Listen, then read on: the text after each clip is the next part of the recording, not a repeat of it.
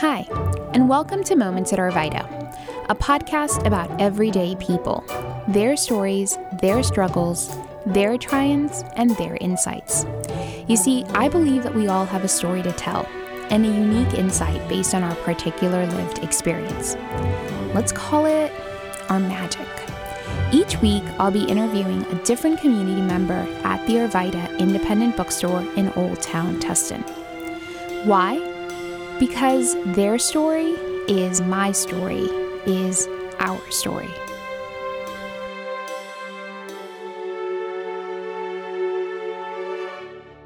Today, I have the honor of speaking to Tustin Mayor pro-tem Letitia Clark. In 2021, Clark was nominated to be the city's new mayor, making her the first Black female mayor of Tustin. She has received many awards for her advocacy work on behalf of women. Clark is a mom of 3, a dedicated community leader, and a published author of a children's book, Mommy is the Mayor. And she has another book on the way titled Baby's Room to the Boardroom. You can purchase a copy at the Arvida Book Company in Tustin.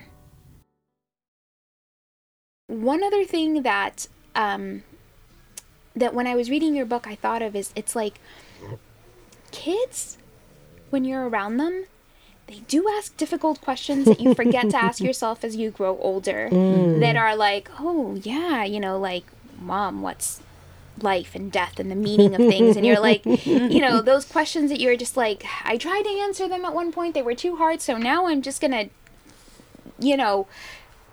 I'm gonna put it on hold. Yeah.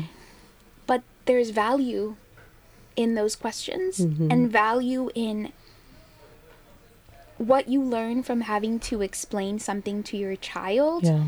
I read somewhere recently, you don't really know something until you've had to teach someone, about it. Yes, that's good.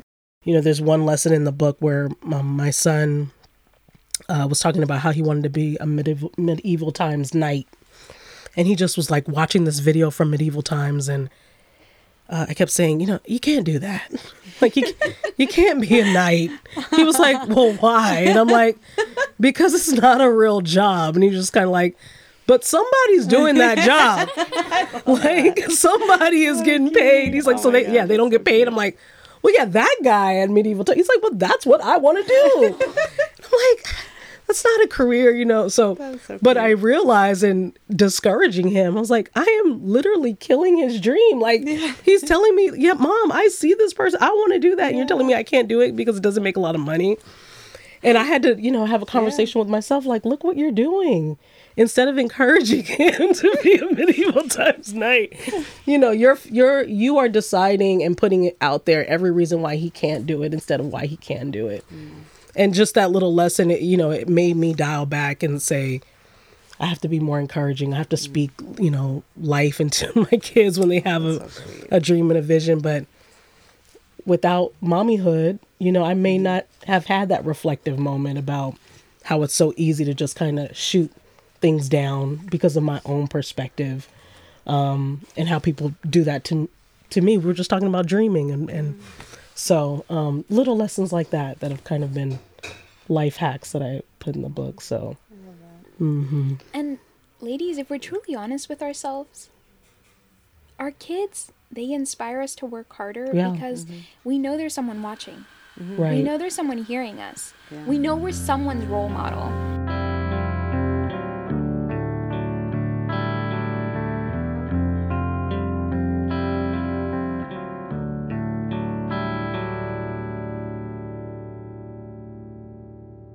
I love that you brought your daughter here today. Yeah. She just exited the room. I think she was about to cough or sneeze or something. Needs coffee or something. What do you want young girls in the world to know? And what is something that you wish someone had told you? Or that you wish you just known about sooner? Wow. Yeah. Well, I try to tell my daughter, I think it may be a generational thing for her too, that there's not a lot of good things that happen without hard work. Like, it's just a part of the process. And I mean, we go through just, some of her goals and things like that. And often, and I hear her and her friends sometimes talking just like, oh, that's too hard. That's going to take too long. And, I wish someone would have told me that it's just part of the process. And the delayed gratification, the quicker you start getting kind of comfortable with that, you will start to see success. You keep putting yourself in uncomfortable situations so that you can grow, not like unsafe situations, but uncomfortable situations to meet new people, to try new things. And you give yourself permission to dream bigger. And so that's kind of the only way you can do that. Otherwise, you don't even stop yourself anymore. You're stopping other people, which I see all the time. Older adults, people in my life consistently trying to stop me from doing very ambitious things because it's scary to them. Yeah. And so they say, oh, why would you want to do that? Yeah. You don't want to experience, hardship or pain or fear. And so a lot of times for me, I'm like, well, I've done scary things before. I think I can take on this scary thing. But for them, they may have stopped themselves at every opportunity to really push through fear. So they're terrified for me. And so, again, you just continue to do that through your life. Whatever, muscle you decide to exercise, it's only going to get stronger, whether you feed into fear or whether you push through it. Sam was the first person I interviewed. From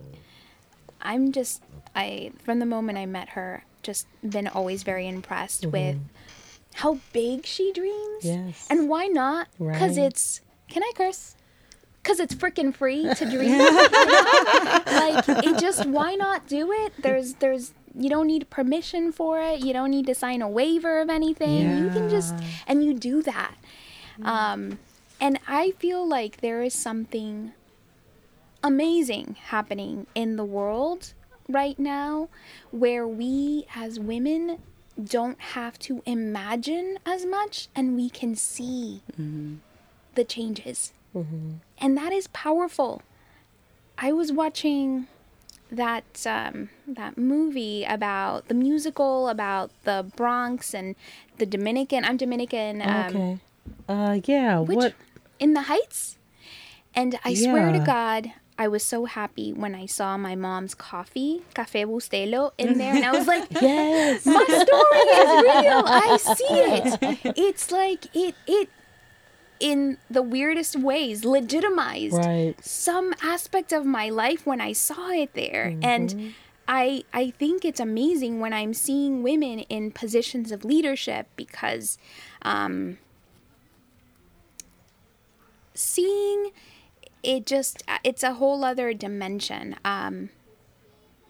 And in the process, when that happens, women are getting the chance to create a new narrative, our own. And that's very powerful.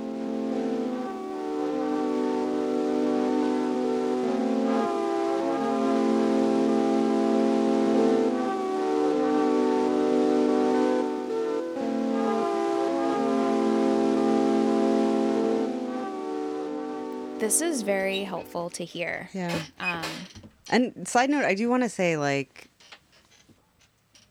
thank you for being a woman that lifts up other women, because I think that is something that, we need, Yeah. I had an amazing woman boss, years ago when I was a banker, and, her leadership, her mentorship, her example is something that, I don't think I would be the person that I am today. And you probably are that for your people that you've been helping, know, and what do they say? With who much is given, much is required, right? And I've seen that happen too many times as a city council person, that it matters who's at the table. Yes. Based on the perspective, we could just say, well, I've been through this, so let's change this policy. Let's make some adjustments here because I know there are other people going through the same thing. If we have that perspective, but we don't use it to influence change when we're at the table, then what is it even worth? And so for me, I'm in a position where I have employees. I don't have to be someone that says, well, we can't do that. It's against policy, I can say, well, I know this is the policy, but as a manager, I have some flexibility in how we administer the policy. So for me, this is what I'm going to decide on how to, interact with that policy with you.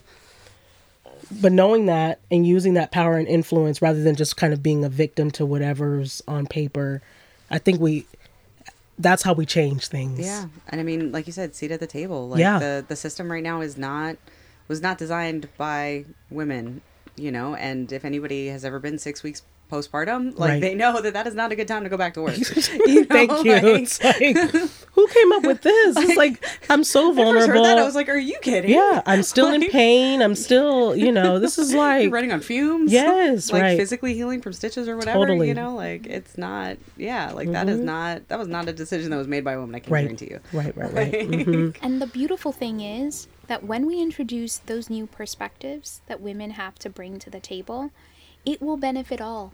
Mm-hmm. Right. Yes. It's not just going to be, women get longer maternity leave. It means men get longer paternity leave. Yeah. So it's going to benefit everyone. Letitia,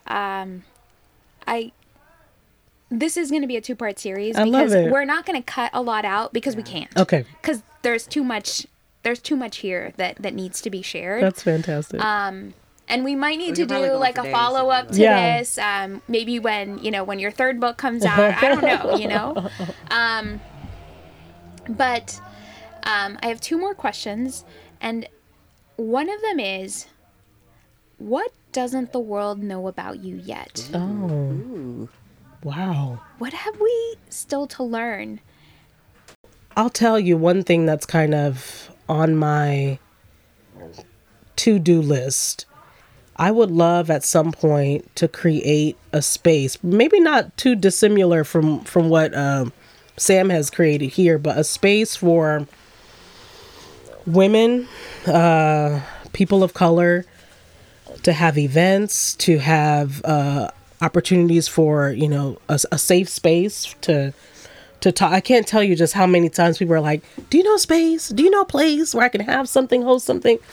And I was like, why is this such an issue? Mm-hmm. But have a place where people can just like have forums or talks or speakers that are, talking about really impactful things, speaking truth to power. And I don't know what that looks like, but I want to be a curator at some point of like just amazing in-person content and people interacting. And, I want to be kind of overseeing people having ideas and creating plans for change. And I don't know what that looks like, but I think maybe, I don't know, after I retire or something, I want to have some space where people come and they know when I have something here, change is, a brewing. Oh, I like it. Mm-hmm.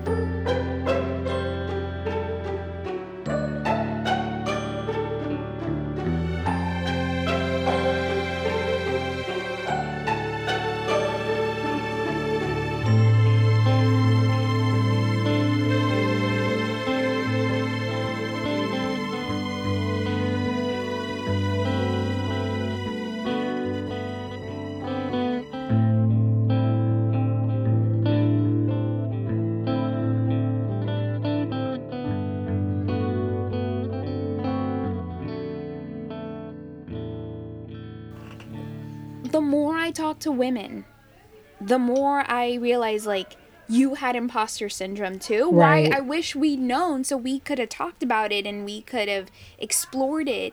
But that space that you're describing, sign me up. Sign us up. Mm-hmm. It's beautiful. Yeah. It's needed. Yeah. It's part of our healing. Yeah. As a community, as human beings, like, we need that space. No, for sure. That, like, space to build empathy and like connect with other people's stories. That's exactly how I feel. I like to say it's hard to hate up close. Yeah. And so, when I'm dealing with folks who are kind of irate in the city about a certain issue, I always ask them, can we meet for coffee? Can you meet me at the park? I'm dropping my kids off, the park, this park's across the street. Just meet me there. And 9 times out of 10, when someone is so angry over email or on the phone and we meet, we always find they're either my best friend after, or at least we agree to disagree in a respectful way. And they usually follow up with just a lot of admiration and respect later on. So I've found that to be successful, just to talk with people face to face, and we're losing that. You have to have the conversation. You have and to. we need a space to have the conversation. Yeah. Mm-hmm. No, I totally. Yeah. That's what. Yeah. I mean, you've done that. Right. I mean, it's on our side. We idea sharing. Yes. Yes. We need to have the conversations. We need to have the discourse, like not the arguments, but the conversation. We need to take a moment and talk to each other and listen. More importantly, to each other. Yeah. Like you said, it's hard to hate up close. I love that. I'm stealing it. Steal it, take it, yeah. That is so true. And sometimes people just want to feel heard. Right. Yeah. Even if there isn't a resolution, even if there isn't an answer, they can walk away feeling like somebody heard me. Somebody knows. Ruth Bader Ginsburg was once asked when she would be satisfied with the number of women on the Supreme Court. When there are 9, she said.